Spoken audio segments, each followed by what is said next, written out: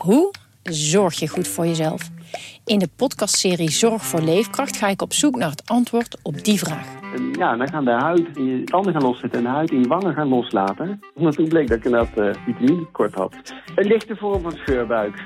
Een vitaminetekort, een scheurbuik? Wil jij weten hoe dit afloopt en wat je hiervan kan leren? Ga naar aflevering 13 van de podcastserie Zorg voor Leefkracht en luister. Andries Noppert, Louis van Gaal. Pak Messi die bokaal op dit verguisd WK. Radio Qatar, Radio Qatar, Radio Qatar, Radio Qatar. Ja, welkom ook luisteraars van Radio Coco Radio, Radio Milko, Radio Meerdijk, Omroep Abe en Hertenkamp. En Rens Lolkema natuurlijk. Ik zie die buikdanseres alweer voor me, Thijs. Ja. Is die van tijd, toch? Kun je dat ook of niet? Dans jij een beetje buik mee? Op deze muziek? Ja, tuurlijk. Ja. Ik had niet de hele... Moet je mij eens zien, jongen? Ja. Ja, ik zie het beeld nu voor me, Rens. Het is niet mijn favoriete beeld in de ochtend. Nee, dat kan ik me voorstellen. Maar goed, hè? Wat maakt het uit? Renze, hoe voel je je verder? Ik wou nog even terugkomen op de discussies van deze week. Ja. Die jij ook nog met William Pomp en met Dick Lukien hebt gevoerd in deze podcast. Ja. Ik ben misschien niet goed uit mijn woorden gekomen. Tenminste, nou wel goed uit mijn woorden gekomen, maar ik heb het niet goed belicht. Maar luister, ik heb 3 verloren WK-finales meegemaakt. Ja. In 1974 was ik 8, in 1978 was ik 12... En in 2010 was ik net zo volwassen als jij. Ja, een oude man. Ja. Dus ik heb natuurlijk een jeugdtrauma opgelopen dat wij geen wereldkampioen werden. Terwijl we het mooiste en beste voetbal speelden. Jij haalde een BBC-documentaire nog aan. Ja. Waarin Nederland werd bejubeld om zijn totaalvoetbal in 1974. En dat herinner ik me als kind ook nog. Het staat me nog zo helder voor de geest. Maar we werden geen kampioen. We werden geen kampioen door een lullige goal van Gerd Müller. Dus we verloren die WK-finale. En daarna in 78, toen was ik al 12. Nou ja, dan zit je er helemaal bovenop. Ja, zeker. Dan eet en denk en vreet je voetbal. Je slaapt voetbal. Je doet niet anders dan voetballen. En dan verlies je weer. Terwijl we vlak voor tijd schoten we nog op de paal. Ja. Rob Rensenbrink. Rensenbrink. Ik had wat met Rob Rensenbrink natuurlijk. Was mijn grote held. Ja. Dus 2 keer verloren. En toen kwam gelukkig die WK-finale terug in 2010. Ja. Weer niet. Hè? We herinneren ons allemaal het schot van Robben op de teen van Casillas. Mm-hmm. Dus het wordt nu... Ik wil graag in mijn leven... Bij leven wil ik toch een keertje meemaken dat we wereldkampioen worden. En je doet alsof je nog heel weinig kansen hebt, Rens. Maar hoe vaak staat Nederland in een WK-finale, Thijs? Nou, 3 keer. In een leven van een vrij jonge man nog. Ja, maar we hebben het allemaal nog nooit meegemaakt, dat we wereldkampioen werden. Nee, dat is waar. Dus maar dan wil ik graag Juri Mulder... En we hebben niet de beste spelers. Ik wil nogmaals zeggen, we hebben niet de beste spelers. Dus als wij met deze spelers een kans maken op de wereldtitel... laat maar doorkomen hoor. Ja. En weet je, wij kijken voetballen met vrienden... Als we winnen, dan is het gewoon gezellig in de kamer. Dus laat het voetbal dan maar een keertje lelijk zijn. Dus ik wil nogmaals zeggen, ik hou van mooi voetbal. Het lijkt nu net of ik ook altijd heel dolgraag de bus parkeer. Ja, je bent de Bert van Marwijk. Onder de journalisten heb ik het idee, ja. Nee, maar ik wil gewoon even benadrukken dat jij direct ook gaat genieten als we wereldkampioen zijn. Nee, dat kan haast niet anders. Dat ga ik alvast zeggen, nee. Niet? En Juri Mulder zei gisteren op tv, want hem werd ook de vraag gesteld, hè, wat is jouw voorkeur?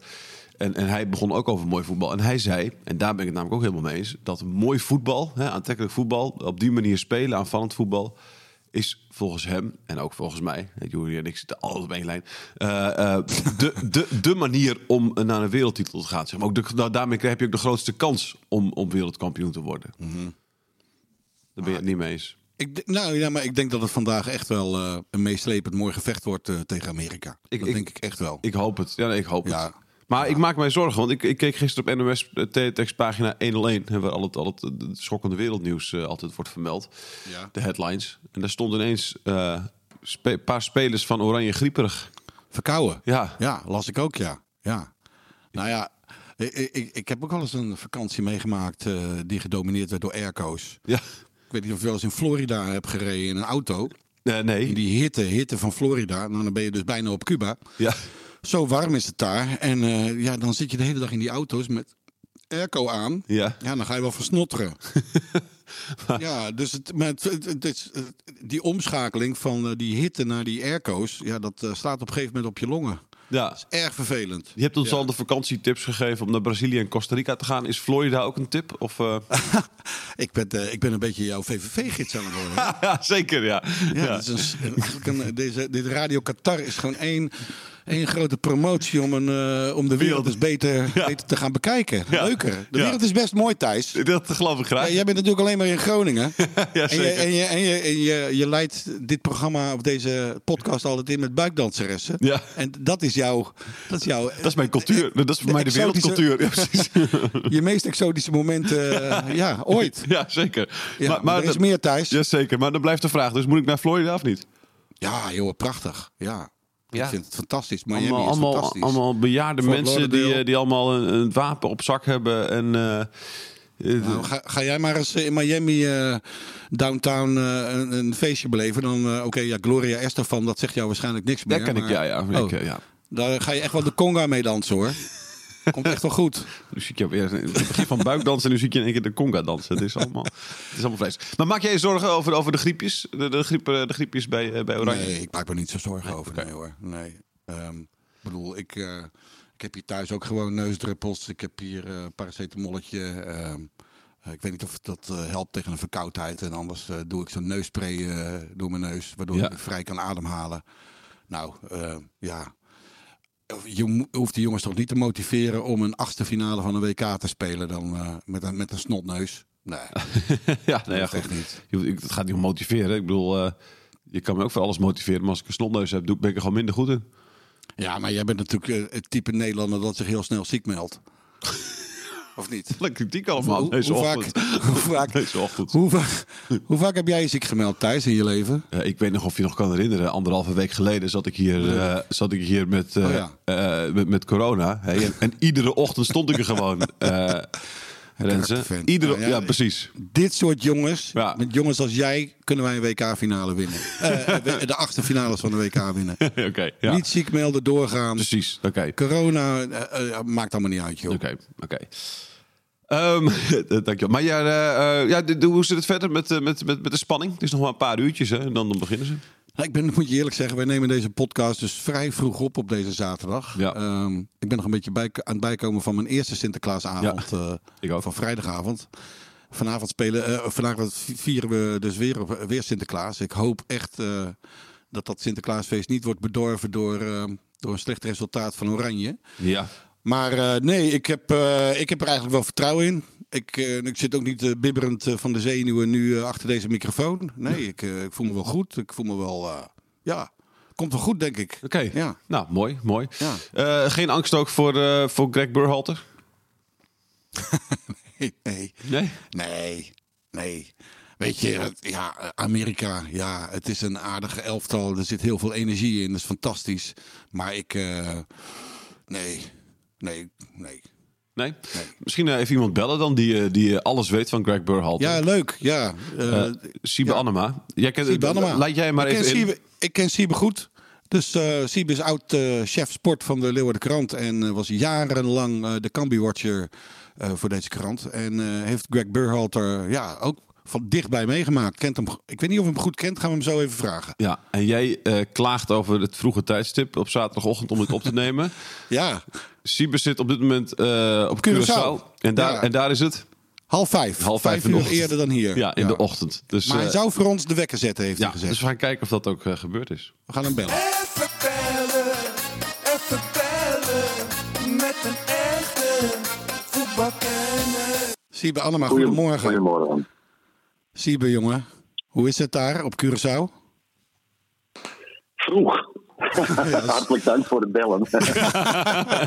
Maar we zaten net te denken, op Curaçao bestaat Sinterklaas ook? Absoluut. Nou, dan kom jij nu tegen daar over die daken. Het is midden in de nacht bij jou. Ja, ik denk het ook. Ja. Ik denk het ook. Het is hier 4:30. Dus ik denk dat hij aan zijn laatste ronde bezig is om de schoentjes te vullen.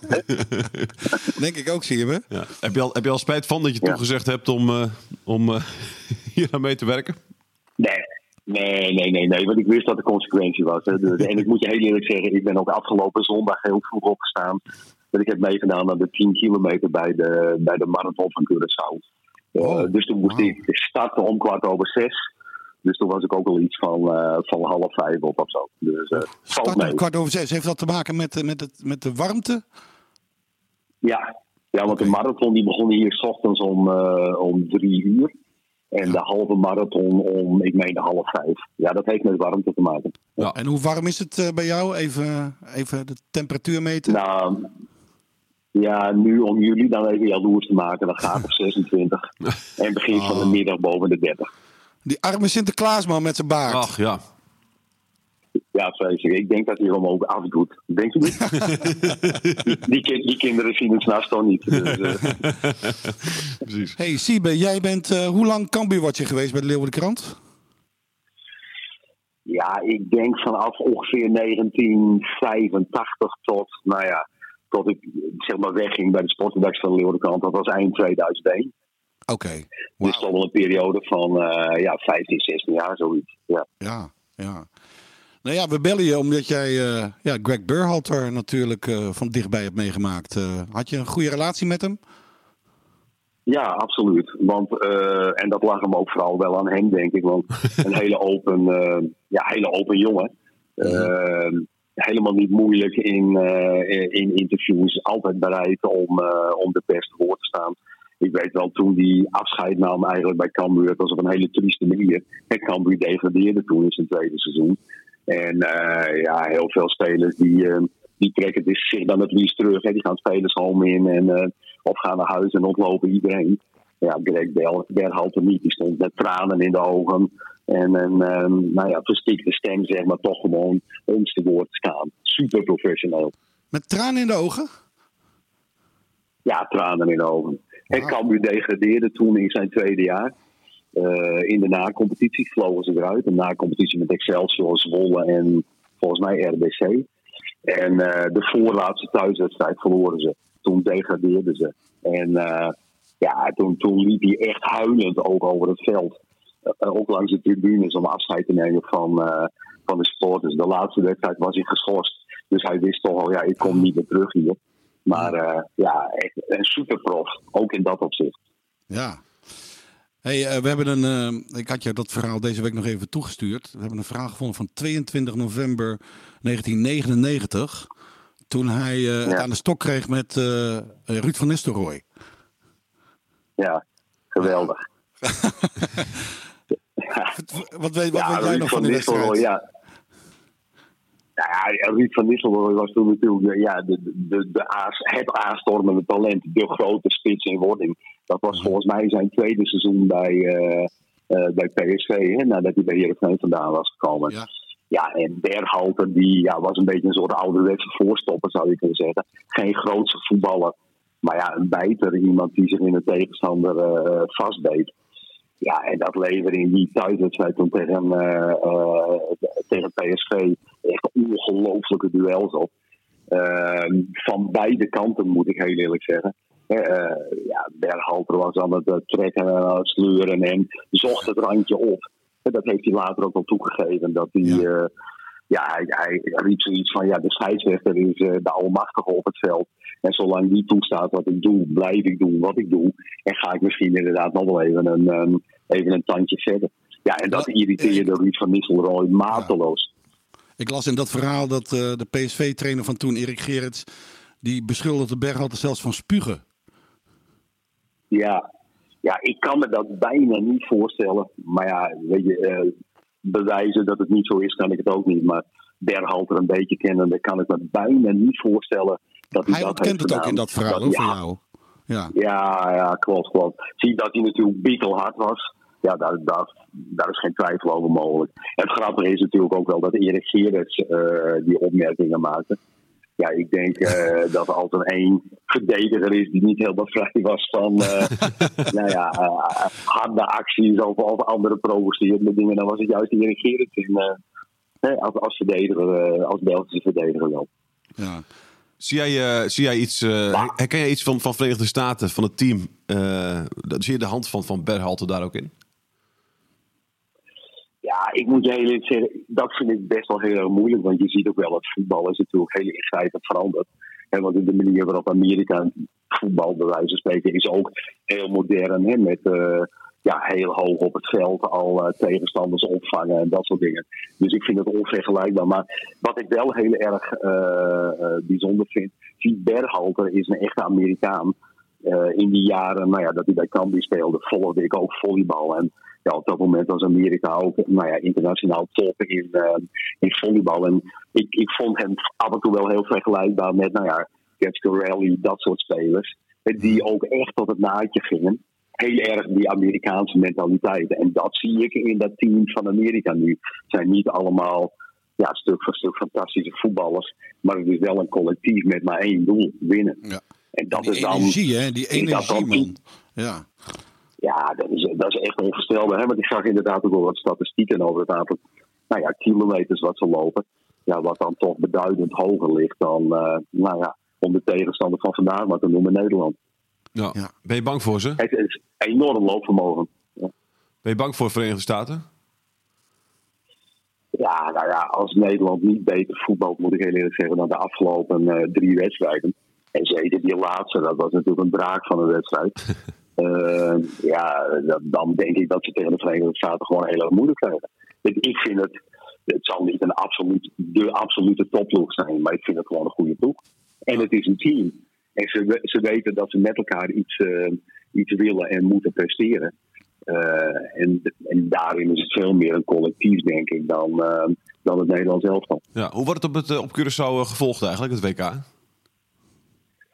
Ja, ik vind het wel heel bijzonder. Curaçao is natuurlijk best wel een apart eiland. Het heeft maar 160.000 inwoners, maar het aantal nationaliteiten is hier enorm groot. Ja. Heel veel cultuurverschillen. Je ziet mensen overal vandaan komen. Ja, natuurlijk uit Nederland, uit Europa, toeristen. Maar ja, er zijn hier ook ontzettend veel Venezolanen, Colombianen en mensen uit Zuid-Amerika. En dat zie je ook wel op de terrassen bijvoorbeeld, of in de cafés, of in winkelcentra, bij wijze van spreken, waar we naar het voetbal zitten te kijken. Er is één grote mengelmoes aan kleuren. En op het ene moment wordt er keihard gejuicht voor Portugal en op een ander moment voor Brazilië of Ecuador. Ja. En je ziet het zelfs hier op de weg. Hè. Er rijden hier ook alweer mensen met van die vlaggetjes die je bovenop je autoraam neerzet. Ja, ik zie Argentijnse vlaggetjes, Braziliaanse, Portugese.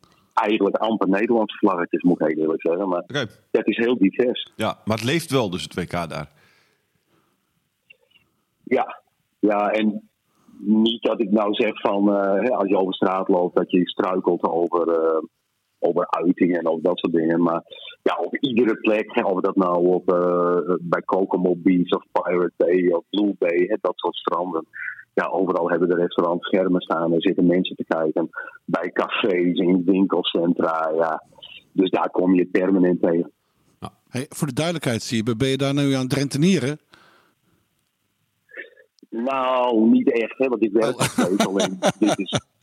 Ja, maar de mensen kunnen misschien de indruk krijgen dat jij lekker op Curaçao woont, maar je woont er nog gewoon in Friesland. Ja, klopt. Alleen mijn oudste dochter en schoonzoon en onze 3 kleinkinderen die wonen hier. Oh. En dat is ook wel de belangrijkste reden dat we hier zijn. Dit is ook wel een leuke periode. Er was verjaardag, we hebben Sinterklaas volgende week. Dus ja, het is ook gewoon een leuke periode dan om bij onze dochter en de kleinkinderen te zijn. Ja. En waar ga je kijken vandaag? Nou, vandaag gaan we thuis bij mijn dochter kijken. En dat heeft ook wel een bijzondere andere reden. Want zij organiseren in de tweede helft van de dag vanmiddag ook nog een groot tuinfeest met iets van 80 mensen.